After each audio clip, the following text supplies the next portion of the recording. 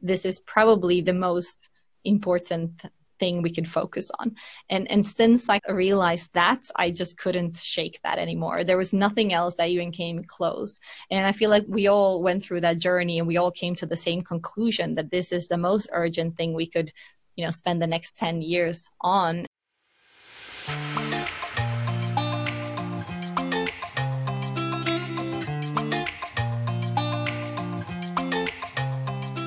Hi everyone, I'm happy to bring you a new episode today of the Leap Takers podcast, where I'm interviewing up-and-coming European entrepreneurs, investors and shapers from various fields to retrace their journey of how they started their own company and to discover the insights, tips, tricks and advice they gathered so that you too can take the leap. I have another very exciting guest on the show today with Heidi Lindvall. She is one of the founders and the general partner at Pale Blue Dot. Pale Blue Dot is a seed stage, so very early stage, climate tech venture capital firm. So they invest in startups that are helping to reduce and reverse the effects of climate change and help preparing for a new world. Heidi co-founded 2 companies before Pale Blue Dot and has actually a background in media and human rights. She was also an active documentary filmmaker in the early stages of her career, which we will all talk about in this episode. I found this conversation very interesting, a lot to learn here for sure, and maybe it even inspires you to start working on a company that tackles one of the many challenges of climate change. I hope you enjoy this wide-ranging conversation with Heidi Lindvall. Hello, Heidi. Welcome to the Leap Takers podcast, and thank you so much for coming on the show today. Thank you for inviting me. Yeah, great you could make the time. And I would like to start first with if you could just briefly introduce yourself to the audience and tell them about yourself and what you're currently working on. Sure. My name is Heidi Lindvall. I am currently a general partner at Pale Blue Dot, which is a climate tech fund based in southern Sweden. So I've been doing this for the past few months. And before that, I was been running an accelerator. I've been an entrepreneur myself and documentary filmmaker if we go back far enough. So yeah, that's what I'm doing right now. That sounds like a very interesting career so far. And I would like to start already with Pale Blue Dot, with the VC that you started. And yeah, could you just describe to the audience, or maybe someone who's not that familiar with the VC world in general, what is Pale Blue Dot and what are you trying to achieve with the fund? Sure. So Pale Blue Dot is a climate-based VC fund. It's a 53 million fund that we've raised from professional investors and institutional investors in order to invest in startups within the climate tech sector. And at the moment, it's 53 million that we've raised so far, and we're aiming to raise or to finish at around 80 million at the end of the year. We invest in pre-seed and seed stage startups around Europe, and we can do investments in the US as well. I would see ourselves as a pretty conventional VC in how we operate and what kind of profits we need to see, etc. But we invest in startups that do something positive for the climate. Now, it's pretty vague in the sense that we, kind of do more of a back of the napkin calculation in terms of looking what the impact is on climate. But we do need to see that this is going to be a future positive company, essentially, when at that time of investment. And there's 3 partners of us, myself, Hampus and Joel, that started it together. We started planning it about a year ago, and then we fundraised. Within about 6 months, we were able to close our first target. And yeah, we've been running since June this year. We've made 3 investments that we've announced, and we have 3 more investments that we make in this month. So it's been really busy first 3 months for us, for sure.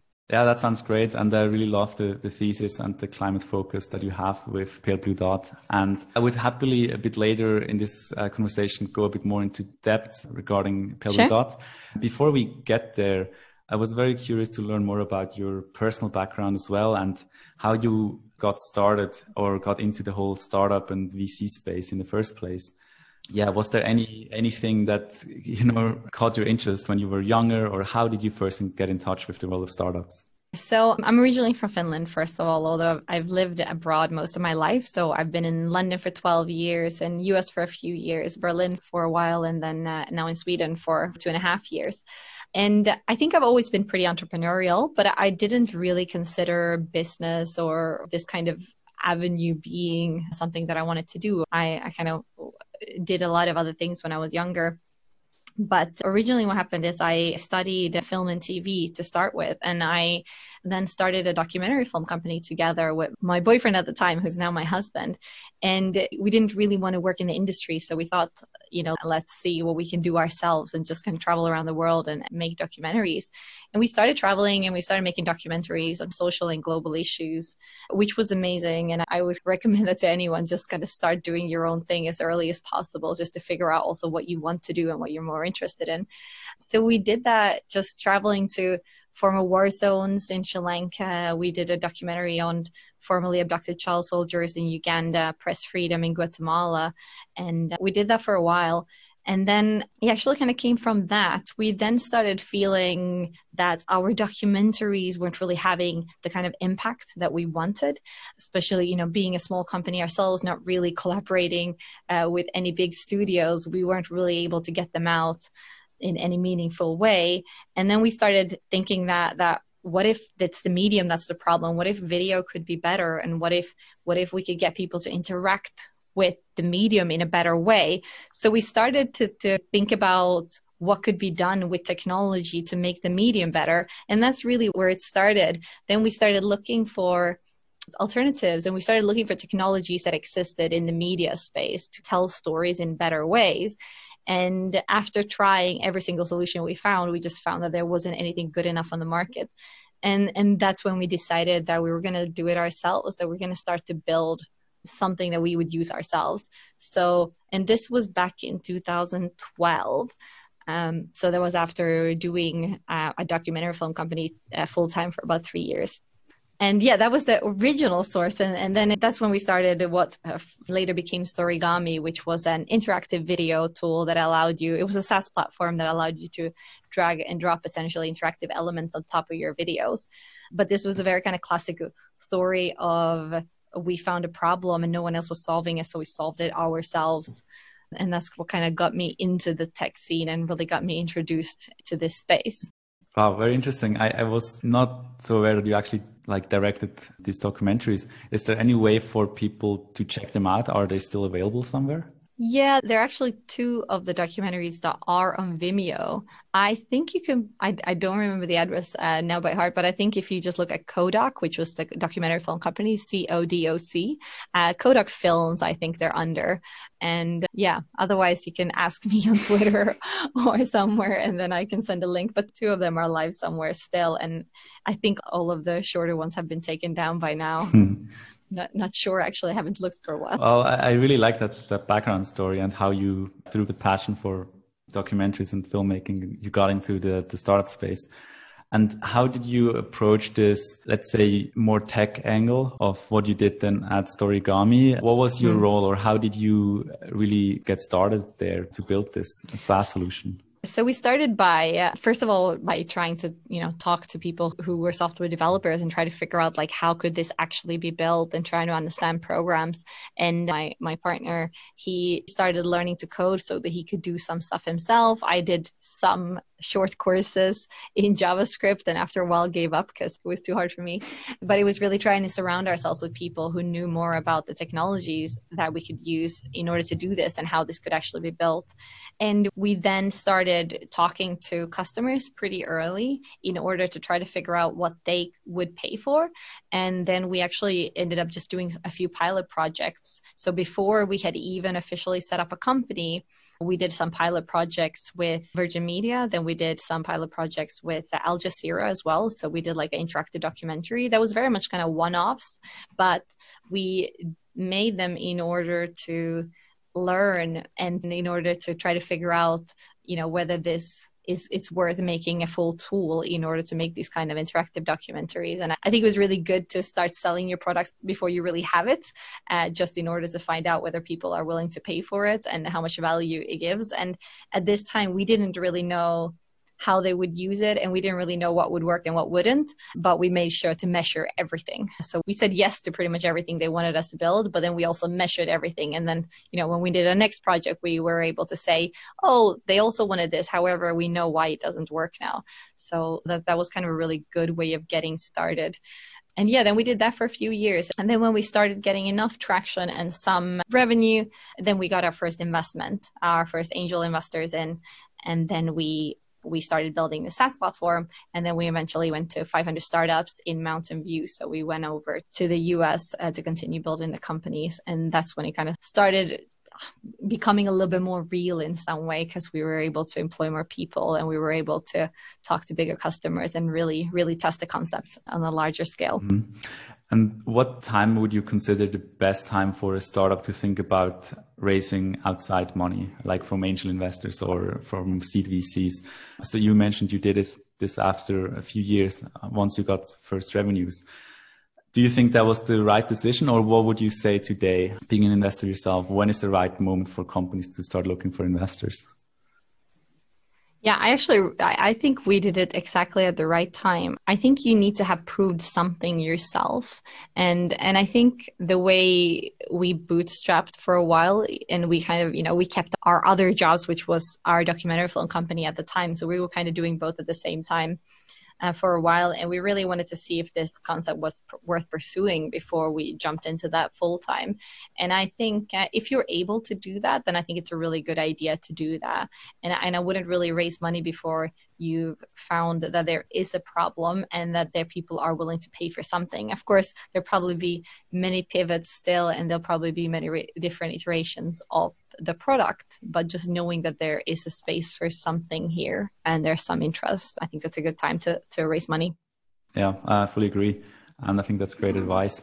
Now, after Storygami, what was your next step? Sure. So we then, after this, we're now in about 2015 that we were in the US. We did that for only about a year and a half after that, actually. So, we raised some money, got some good clients in, but finally realized, we actually finally started to pivot and started to build a different platform, but weren't really able to raise enough money to make that work. And for multiple reasons, just weren't able to get that off the ground. I actually came off of that whole experience not really knowing what I wanted to do or what I could do. I think a lot of people who have built their own company afterwards don't really know what they're good at, because I was the CEO of the company and I did a bit of everything. I mean, we were, at most 6-7 people. So I did a little bit of marketing and then a lot of sales and a lot of fundraising, but you do HR and you do all of the admin stuff. I did accounting, the legals, like you do a bit of everything, but then you're also not an expert at anything. So I was trying to figure out what could I actually do, what value could I actually bring to anyone, because I didn't really feel like any, kind of conventional role titles kind of fitted in with me. But I then thought that maybe I have learned enough that I can help others build companies. So that's essentially what I did. I went to work for the Open Data Institute as a startup program manager for a new startup program called Data Pitch that they were setting up at the time. And that was a really good step for me, because I got to, pick companies for a startup program that we would invest 100,000 euros equity free in, and also help build up kind of an accelerator program for them to scale. So that's what I went on to do. And then after that, I felt that I wanted to continue on that, but even more so in the startup scene. So I ended up moving to Sweden, where I joined Fast Track Malmö, which was at the time run by Joel, who's now my partner at Pale Blue Dot as well, and to build Fast Track Malmö, an accelerator, and then later also a microfund. So that's what I was doing for the past, almost 3 years now, since I came to Sweden. I think it's a very interesting background, and it also shows a good track how you move from being an operator or startup founder into the VC and the investor space. And I think with starting at an accelerator, it was probably a good choice to learn about it and help startups as well. And I really like that path.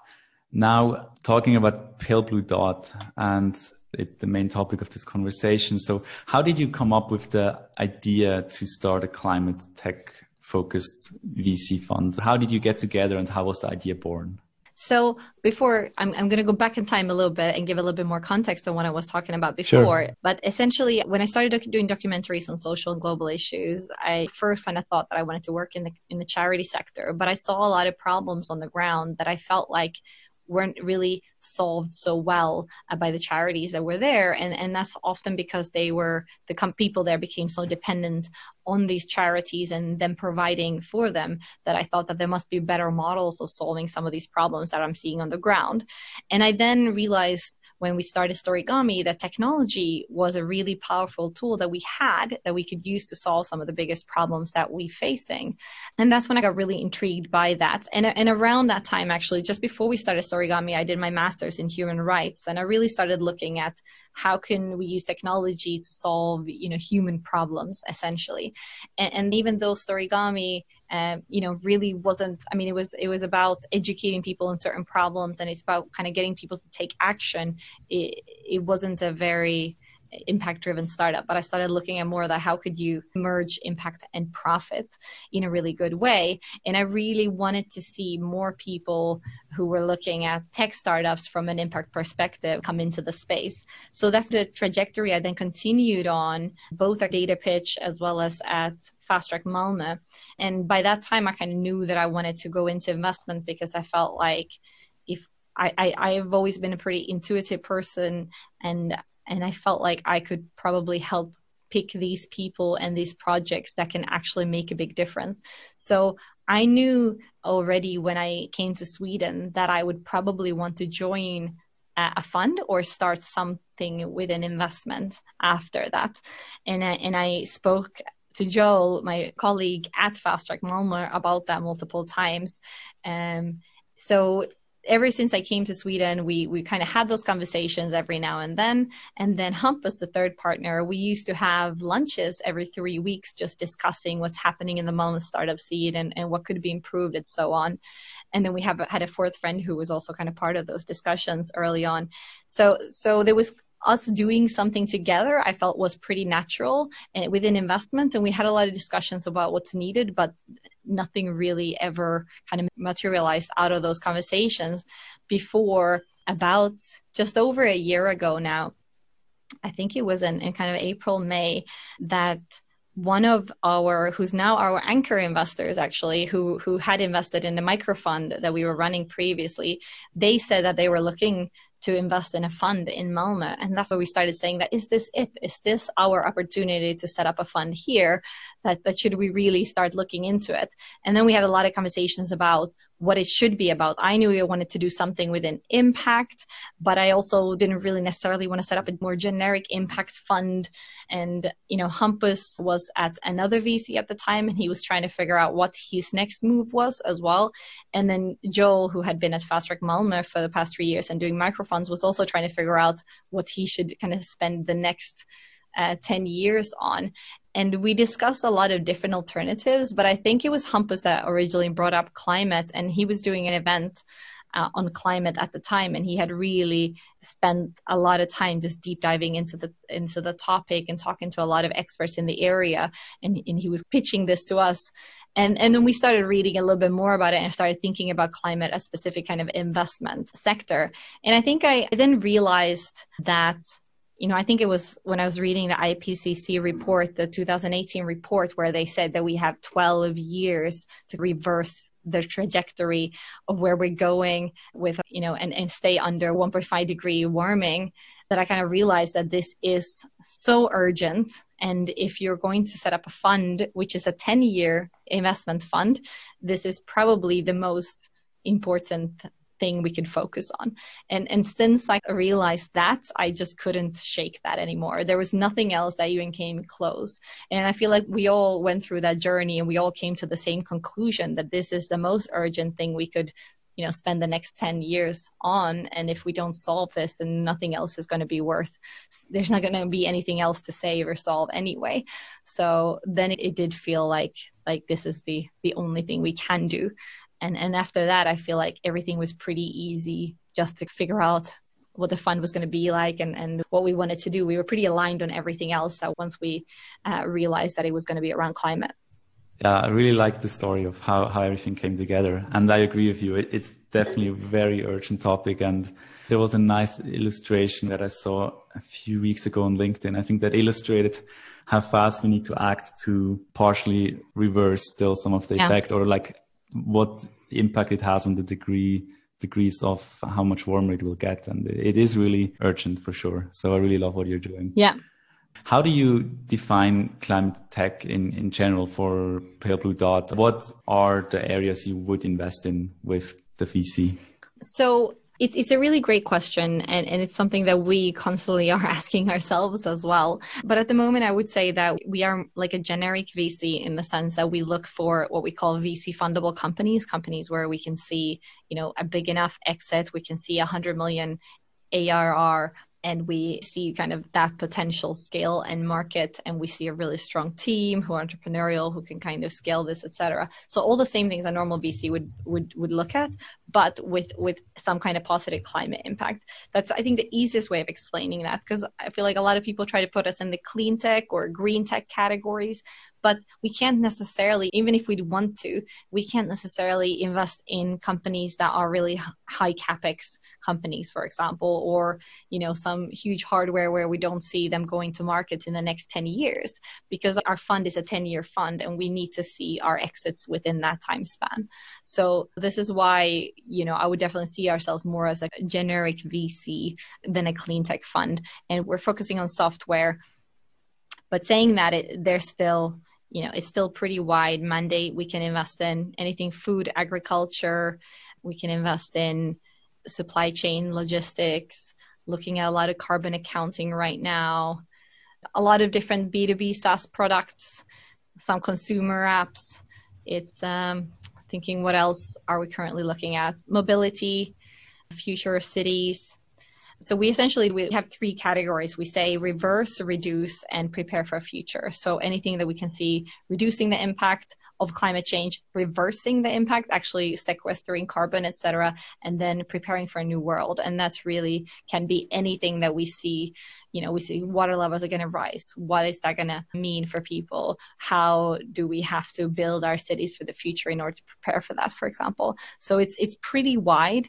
And I don't think I know of all the areas we will invest in. I feel like this is what the startups are educating us on when they come with amazing pitches of things I had never even considered being enormous issues. So I'm very excited to just get to learn about this space more and more all the time. Yeah, that's one of the great parts about this job as well too. You constantly learn about new things and new products and concepts. That's really cool. Sure. Yeah. But you would say it's fair to say that the startups you invest in, they have to have a tech component and it needs to be scalable to justify then the VC type of investment and the returns that need to come with it. Exactly. Yeah, for sure.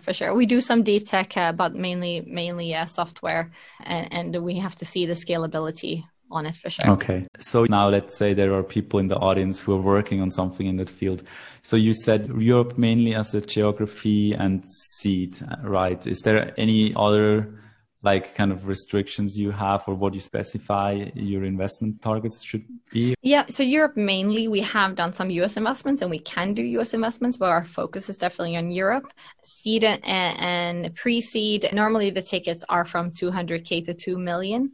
So that's kind of our ticket size. And I would say that after seed, we want to have an ownership of about 10 to 15%, preferably closer to 15, just to understand how we work. And we want to have a board seat and we want to be really active and help the startups where we can as well. So we have Slack channels and WhatsApp channels with all of our startups and are trying to just provide the value that we can with them. So we work really closely with them as well. But in terms of other restrictions, and no, not that I could think of, just the fact that they're far enough and, have a team and have someone driving this. And of course, when you invest this early, so much is about the team themselves and just seeing potential rather than needing to prove so much at an early stage. Yes, for sure. Can you disclose anything about the public investments you did so far? What type of companies there are, or are they not public yet?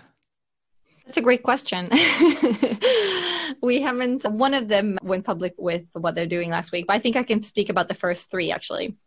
So one of them that used to be called 23 and just changed their name to Overstory. They use satellite imagery to measure forests. So they work with utility companies to measure forests and prevent forest fires. Then we have Patch, which is a US-based company that are essentially B2B2C, helping companies micro offsets of purchases. And then we have Phytoform, which is a UK and US-based company actually, who are essentially building new crops for the future. Oh, that sounds very interesting. And I think it also helps the audience to better understand what type of companies climate tech entails. So that sounds very exciting. And I was also thinking about now, especially in this climate space, regulation probably has a big impact as well. And in Europe, you have the European Green Deal that is going on that should help reduce carbon emissions, etc. Do you think regulation is acting fast enough to also support startups, or is it rather a hindering factor at the moment? I don't think it has been fast enough. I think there definitely will be a lot of catching up, but I also think it's a really great thing that it's coming in now, better late than never, right? And we do see a lot of opportunities from that. So I think a lot of countries are saying, oh, we're going to go carbon neutral by 2030. And they have no idea how to do that. And of course, that's a huge opportunity for startups. There's going to be a lot of really great businesses that are built due to these regulations and due to all these businesses having to completely change how they work and all of the governments having to change how they work. So we see this as a huge opportunity, but I think, of course, they have to work even faster than they have previously. And we have a lot to do in order to actually start reversing the trajectory that we're on. So in that sense, the more we can do faster, the better.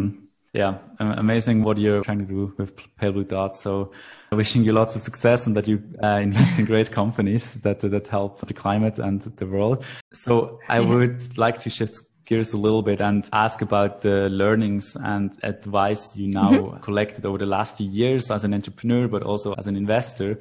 And so first of all, I was very curious to learn your experience from raising a fund. Is there anything you can share for, let's say, emerging fund managers or people that want to raise a micro VC in Europe?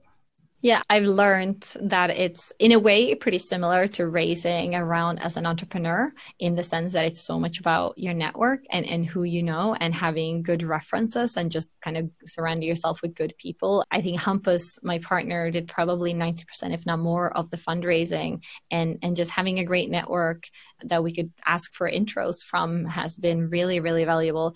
And then also having great references. Like almost every LP then wants to talk to someone who's worked with us. And the fact that we have people that we have all invested in who can actually discuss what we're like as investors has been really, really useful and really, really important. And I don't even think I understood the importance of that before we came into this process. So that's definitely one thing. The other thing is, of course, it's not as easy for anyone to raise this fund. I mean, I think this is a network that, we've all built a very long time. So coming into this without that would have been very, very hard and a whole different story. And I think we've been incredibly lucky to be able to lean on that network in order to raise so quickly. So that's also understanding that what made this possible was a lot of luck and a lot of privilege as well. The other thing I would say, in many ways, it's so similar. It's so similar to a startup. The other thing is creating urgency. And, with our LPs, we've discussed all these changes in regulations and in consumer behavior and how this trend towards climate and people are actually starting to take action. And I feel like a lot of LPs also felt that they don't want to be behind the curve. And we've actually had a lot of people come to us who have told us that they are actively looking at investing in a climate fund. And, lucky for us, there haven't been many. There seems to be quite a lot popping up now, but there really haven't been many opportunities if you want to invest in a VC fund that does climate only in Europe. So that has also meant that we've gotten some intros to LPs that we would otherwise never have gotten to speak with. So I think urgency and timing is also so crucial to actually jump on a trend when it's happening. And I think that's the same for every startup, to kind of try to be opportunistic when there's a shift and there's a new market emerging. Those are probably my two key learnings of jumping on trends and the importance of your network. Mm-hmm. Yeah, I fully agree with both points. And I think also the climate topic, of course, is a very pressing issue, and it seemed to help you. And I think you said 6 months you were fundraising. From what I hear, it's a quite quick fundraising process. It takes other people a year or up to 2 years to raise a fund. Definitely. It was very, very quick. And we're very, very grateful that we are able to now, work on this full time after planning it for just over a year. Mm-hmm. Great. And now also thinking about more the entrepreneurial listeners to the podcast, is there anything specifically that you would tell now companies in your portfolio, any tips or resources you would recommend aspiring or founders to read that could help them in launching their startup or growing, let's say, from a pre-seed seed phase to the next stage? Yeah, I think one of the things that I would probably advise people, or not really advise people, but really make sure that you think about is just to think about what you can add to the industry and not just try to think about how to fit in. Because I feel like that's an issue. A lot of people feel like, oh, in order to build a tech company, I need to fit in and I need to have this skill set and I need to look like this and I need to have a team that does this. And I feel like there's a lot of problems in the tech industry, and there's a lot of huge solutions that we're going to need to find, and we're going to need a lot of different people from different backgrounds and with different thinking and different mindsets. And, I feel like the more people we can get who are kind of able to be themselves and think about what can I add to this industry rather than how can I fit into this, that's the better. So that's just one thing I always encourage people to don't change to try to fit in, but try to figure out what you can add to it instead. And I think this is something that I went through myself because I had a background in media and human rights. And even now, every now and then when I speak to people, they look at me a bit as an imposter, like, hold on, you're a VC and you did not work at one of the big fours and you did not do a degree or an MBA or you work in economics. And I really think that's a huge strength because I'm looking at these deals differently and I have a different background. I went through different things and we have such great conversations because the different people that we are in our investment team as well. And I really, really would love to see just more people from different backgrounds come into this industry. So that's just one important thing that I feel like I went through, and I hope that other people can try to feel welcome and improve on as well in the future. Yeah, thanks for this advice. I think it's very helpful for people to just be themselves and kind of don't be shy to go into a field if they're really interested in it and want to make a change there. So I really like that. Yeah, now I would like to go to one of my favorite parts of these interviews, and this is the rapid fire questions. So I'll just ask you a few questions and you can just tell me your immediate thoughts. So first of all, what's a book that had a big personal impact on you and your life that you would recommend people to read? So I would say actually multiple of Richard Branson's autobiographies. I was very lucky to work close to Virgin and Richard Branson earlier time in my career. And one of the things that, for example, in his book, Screw Business as Usual, that really impressed me was the fact that I was able to start seeing business as not just a profit-driven machine, but also somewhere where you can have a great impact. And just looking at it from a different view, I think that's why originally when I was younger, it turned me off from the whole business space, is because it felt so cold and non-personal. But I felt like when I read Richard Branson's book and who he is a person and his family values and his impact-driven mindset, that really made an impact on me, and it made me feel like, okay, maybe I can be an entrepreneur, maybe I can build a profit-driven business while still caring about all of these other things. And so that made a huge impact on me. I will also make sure to link to the book and to all the other things you mentioned before in the show notes, so people can check it out there as well. When it comes to climate tech or the whole space, are there any websites or resources that are your favorite place to stay up to date? What's happening? Yeah, so it's still pretty early. And to be honest, I find a lot of my kind of reading and information still from Twitter, just by like following a lot of people who discuss this space. But a few that I would mention is there's a podcast called My Climate Journey from Jason Jacobs, which I think is really great. There's actually a new newsletter that I read yesterday for the first time from Michael Ruben Bosen, I think his name is a Danish person. I think it's called The Weekly Climate. And it was first issue, but it was very good. And then I know there's a newsletter by Tommy Leap, who's also an investor, called The Breeze.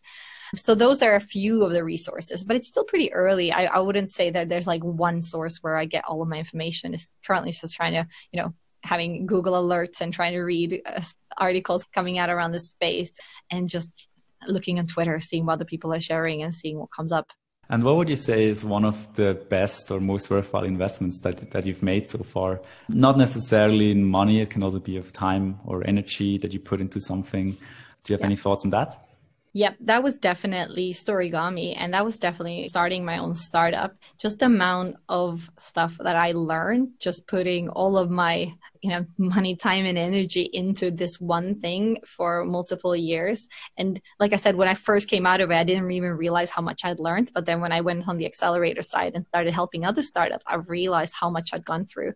And part of that was actually also going through 500 startups and going to Silicon Valley. And I felt like I sometimes say that for me it was like a crash course in doing business in Silicon Valley, but it was a whole new world. Having been active in Berlin and London for the 2-3 years before that, I don't think I learned as much as I did during those 4 months on 500 startups. So for me, it's definitely putting the time and energy and saying, if I'm going to do a tech startup, I'm going to do it right. And I'm going to learn as much as I can and really soak up the knowledge that I got on the way. And now if you could go back in time, let's imagine that for a second, and you could tell your younger self a piece of advice, let's say at the beginning of your career, after you finished your studies, what would you tell yourself? Yeah, I'm going to echo a little bit about what I said earlier. So I would just say don't let others make you feel like an imposter because you're, a woman in tech, or you're non-technical, or you come from a different background, or you speak a different language, or whatever it is. I feel like it's just, understand that you have as much right to be there as anyone else, and you are as important to this scene as anyone else is. So I feel like just getting that confidence in early on and realizing that you can really make a difference would have helped a lot. Yeah, thank you so much for sharing that. To close, I always like to ask my guests a question related to the name of the podcast. So what does courage mean to you personally? Sure. So courage to me is being the change that you want to see, even when others don't want to see it, and making yourself heard and showing up even when you're not welcome. That to me is courageous, when you show up day after day, even if you don't feel like other people want to see you, or you just keep voicing your opinion, even if they don't want to hear you. That requires some courage. Yeah, definitely. I think these were some great closing words. So with that, thank you so much, Heidi, for coming on the podcast. I really appreciate your time, and I found it a very interesting conversation. So if people want to learn more about you and Pale Blue Dot, maybe you want to mention your Twitter handle or the website where they can find you and Pale Blue Dot. So our website is Pale Blue written out, and then dot as an actual dot. VC, so paleblue.vc, and on Twitter you can find us on paleblue.vc, and me at just Heidi Lindvall at Heidi Lindvall. So that's probably the best way.